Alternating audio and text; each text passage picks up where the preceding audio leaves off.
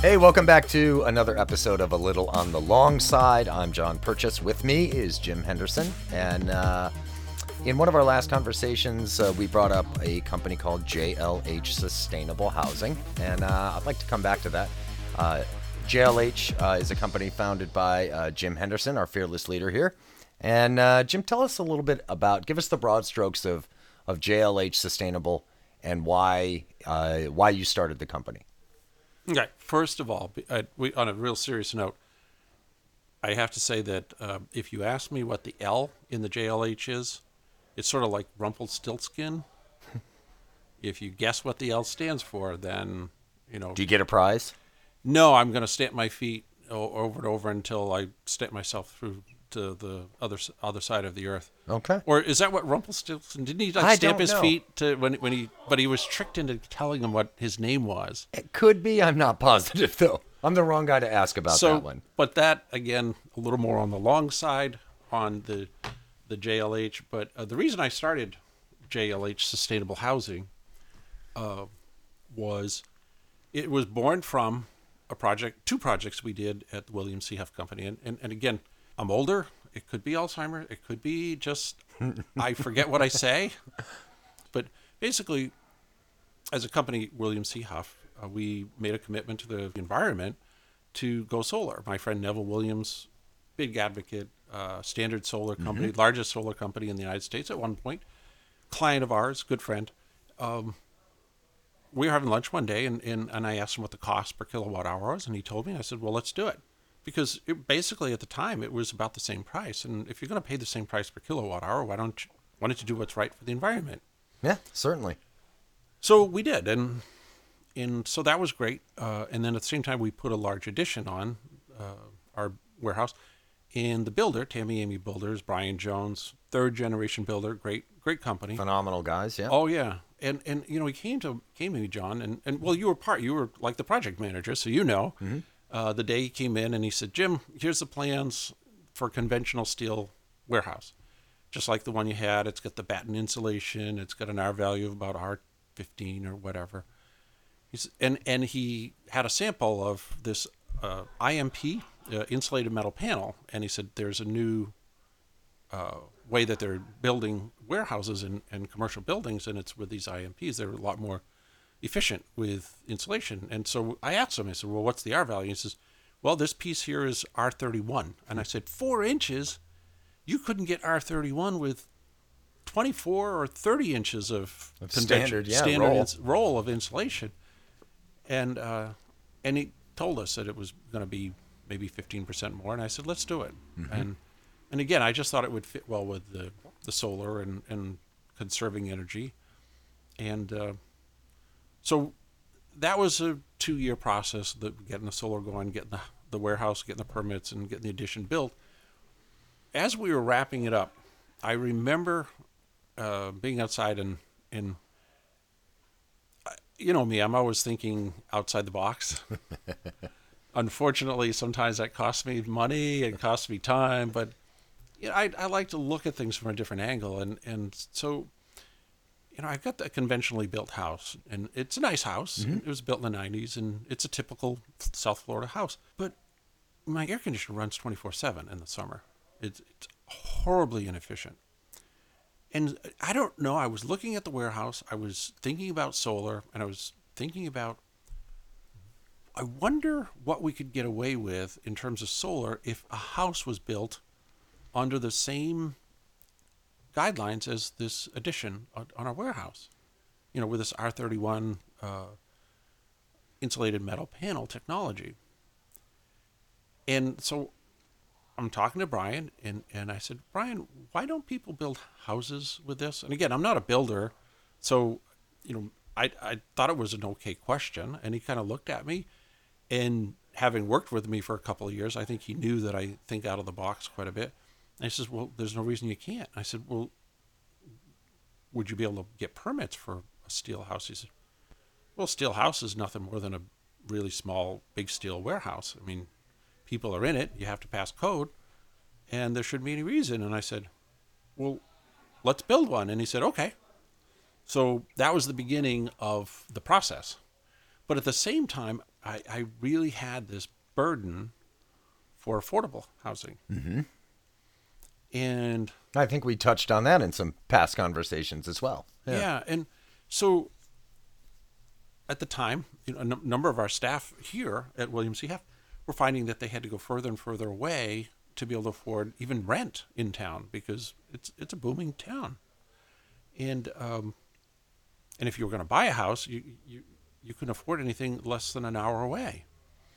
So I actually tried to tackle probably too much because I wanted to put up a building. I wanted to prove that these steel structures, if we could get the permits and stuff, could be affordable enough so that people could live in closer to town. But again, this is really going to go back to just an overall sustainability project. I just wanted to see how many areas we could touch base with, and affordability was one of them. So I had a little money back in those days.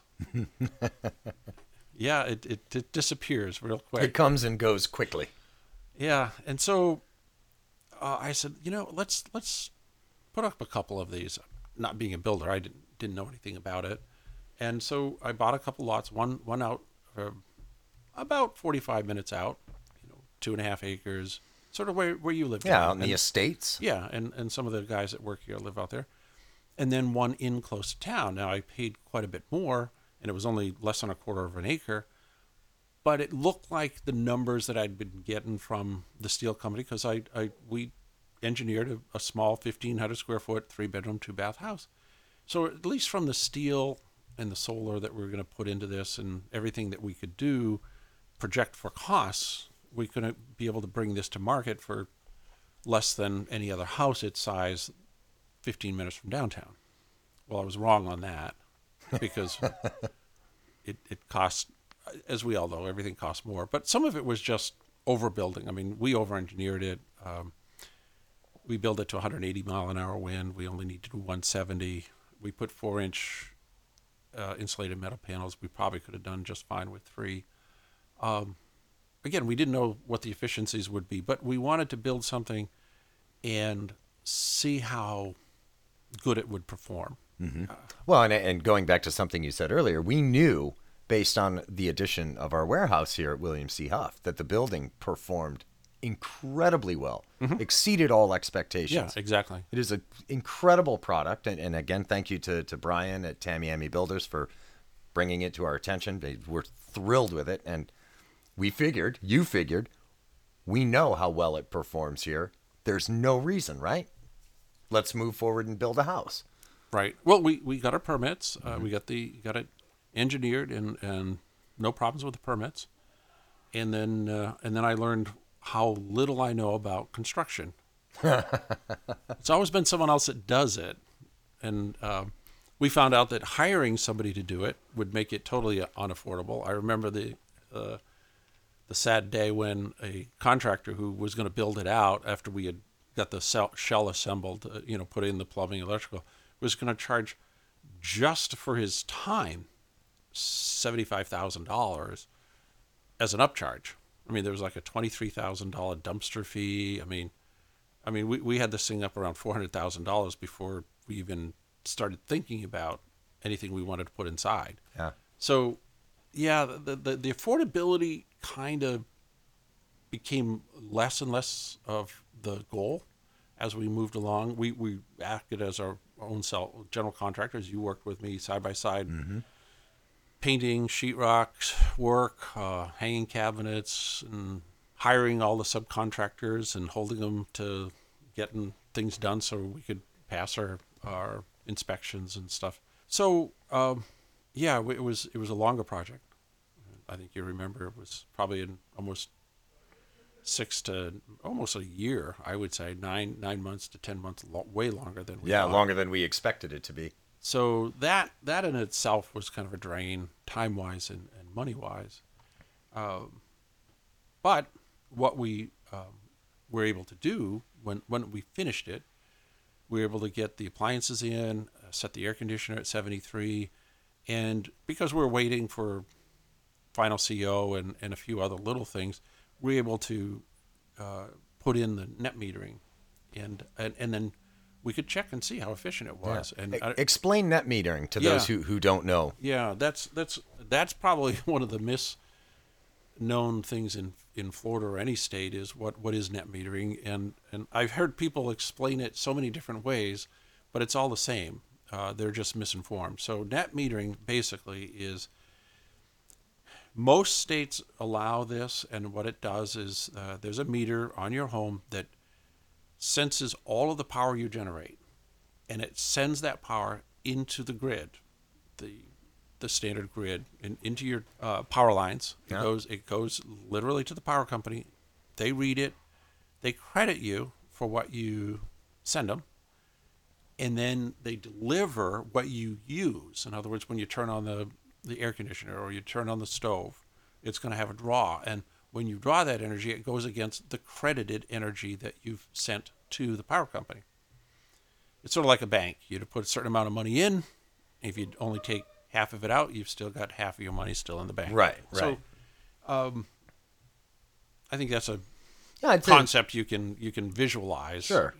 So the whole goal is, and the idea is that you need to buy the energy at night when there's no sun. So most installers, solar installers that know what they're doing, will go in. There's an app. You can look at the average number of sun hours you get per day year round.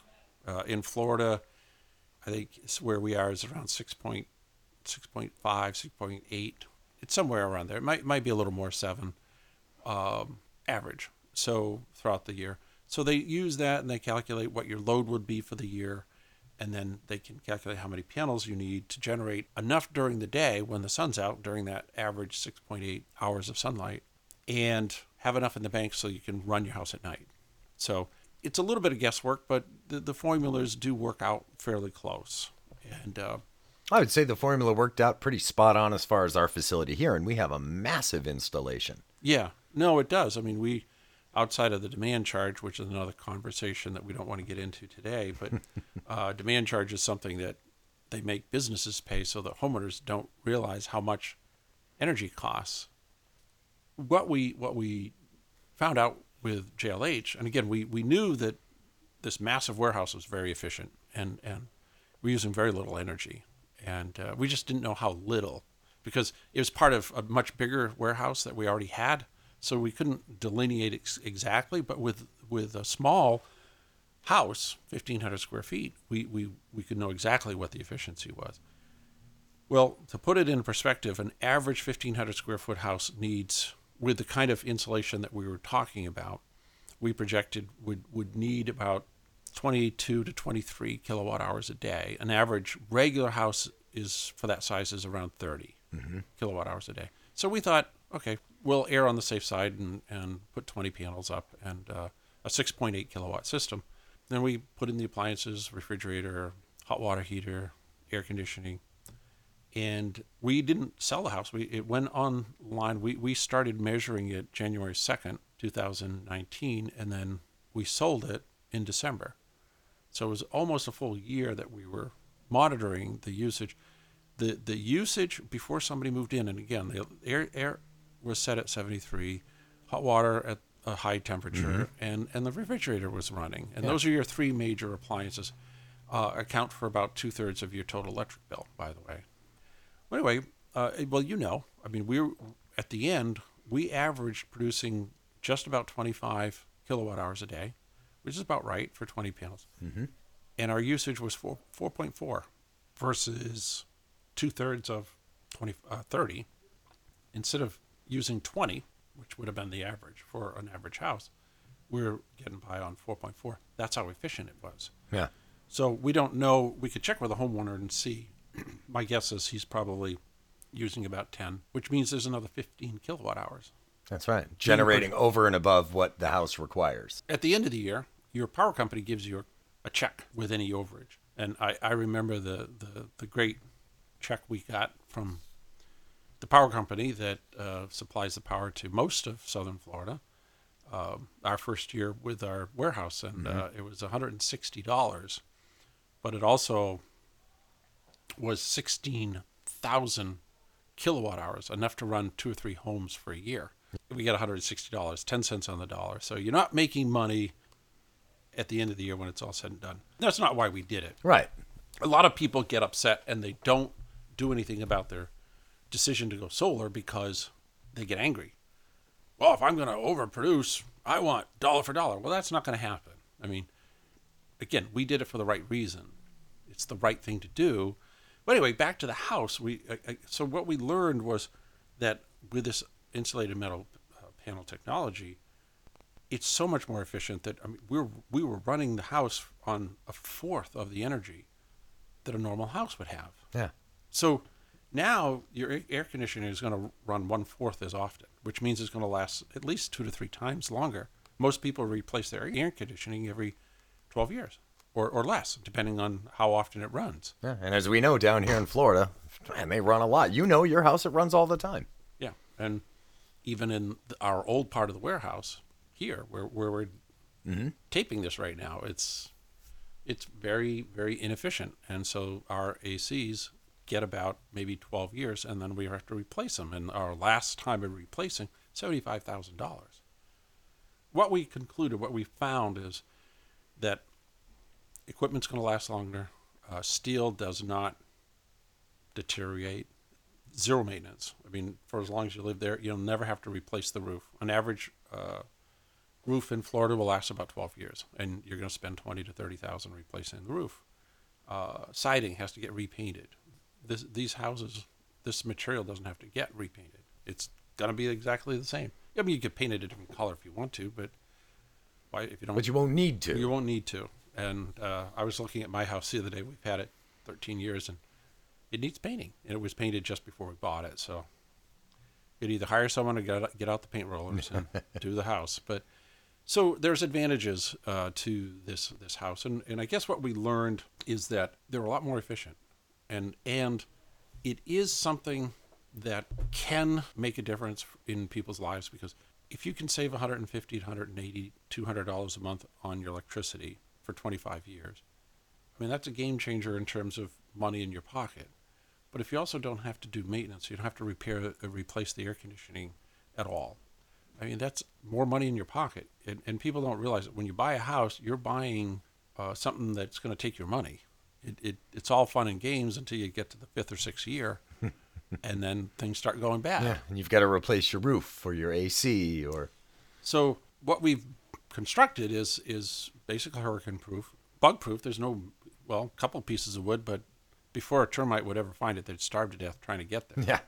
Yeah. This 1,500 square foot home has less than 100 linear feet of wood in it. Right. Yeah, it's just basically steel. And it's kind of weird because you think of steel, it doesn't sound like a home, but a lot of the people that saw it love the style. Mm-hmm. I mean, we polished the concrete floors, and I think it's a different look. It's definitely a different feel. But looking to the future, I think that this is something that we can build on. And, we're hoping to create interest over the next few years. But we have the data, we have the information that we got from building it, that we were able to monitor it for almost a year, so we know what it can do. And I look forward to the opportunities down the road where we can expand on it. Mm-hmm. What were your 3 biggest takeaways from building the prototype? It's interesting. One, I think the biggest is how efficient it was, and in fact, how little it costs to create enough energy so that you can run the house, but also eventually charge batteries, and then your batteries can allow you to run off grid, and so that's or charge your electric vehicle. Car. Yeah, and again, the misnomer is people feel like they're plugging their car in. It's clean natural energy. No, it's not. Electricity is dirty energy if it's not produced naturally. Right. And natural gas is dirty. It creates methane, which is 102 times more harmful to our environment than CO2. So there's no such thing as clean, natural, non-renewable energy. It's all dirty. Energy is energy. It's dirty. I think we talked about that earlier. But so that's the one thing. The second thing is that I didn't really think about the maintenance and the not having to replace the air conditioner and whatnot. That's just a byproduct of it building something that tight and that solid. And as far as hurricane, I mean, when you've got 3/4 inch bolts bolted to beams in the roof and anchored 2.5 feet into concrete, I know for a fact the roof is never coming off in a hurricane. I don't care how strong the hurricane is. That roof is never coming off. Give me 300 miles an hour. I think it's rated for 180, but my guess is it's overbuilt. Yeah. And well, as you said, the steel frame that the shell is wrapped around, it's unbelievable. You could drive tanks into it repeatedly and it just wouldn't move. It's not it's incredible. Move. There's not a stronger substance than steel. I mean, let's face it. You bolt it 2.5 feet into solid concrete. Even if you had I'm thinking of a tornado. I don't know what it would do. It'd be kind of interesting if a tornado went over this house, what it would do, whether it would just go around it. Because I don't think it could go through it. Like you said, a tank couldn't go through it. Yeah. So not wishing for another hurricane, but if we get one, I definitely want to see how the house does, because our warehouse did fine. I mean, we're 45 feet in the air. Yeah. And we didn't see any damage whatsoever. I was in the warehouse during Irma at 142 miles an hour, and it was absolutely fine. Yeah. Relatively quiet. Very quiet. And so that's the second. And I guess the third takeaway, and this is kind of something that I didn't expect. It didn't end up with one of the staff members, which is one of the reasons is building it to have it an affordable house for a staff member. But we eventually sold it to an active serviceman. Mm-hmm. I think he's in probably Marines. So that's nice that we sold it to an active service person. But I guess what I learned, the third big takeaway, was that people aren't ready for this yet for some reason. Because I think we finished the house. We knew that we're going to have to sell it in the open market. So we posted in some these sustainable websites. Mm-hmm. We ended up listing it with a traditional realtor. The realtor had no idea the qualities of this, and we had to educate the realtor. So I guess the thing is, I don't think the conventional home industry is ready for these in terms of being sold conventionally. I think, again, this goes back to, I think a lot of people talk about what other people should be doing, but they're not willing to do it themselves. Otherwise, that house, I think, would have sold in a couple hours. Right. Because it's the only one of its kind. It does everything that everyone wants, but yet, it was weird. Again, we're taking a step back. We'll assess where we're going to go with it. But if the market's not ready, you have to educate them, and that could be a process. So that can certainly take some time. So, and we know plans change, things like that. Do you have thoughts as to where JLH will go? What area would you like to see it pop up in? We've talked about affordable housing, and you've had many conversations with the county. And, with Habitat for Humanity. Habitat for Humanity, yep. Yeah, for things like Habitat for Humanity, HUD called me from Jacksonville, the head of housing of urban development, yep. Because they, we got a lot of press from it, so we were in the news, and people saw it, and I got a call one day from HUD, and the guy was fascinated with it because it's indestructible, and a lot of housing and urban development money is for subsidized housing that is so cheap that it costs so much to repair it. It goes downhill in a hurry.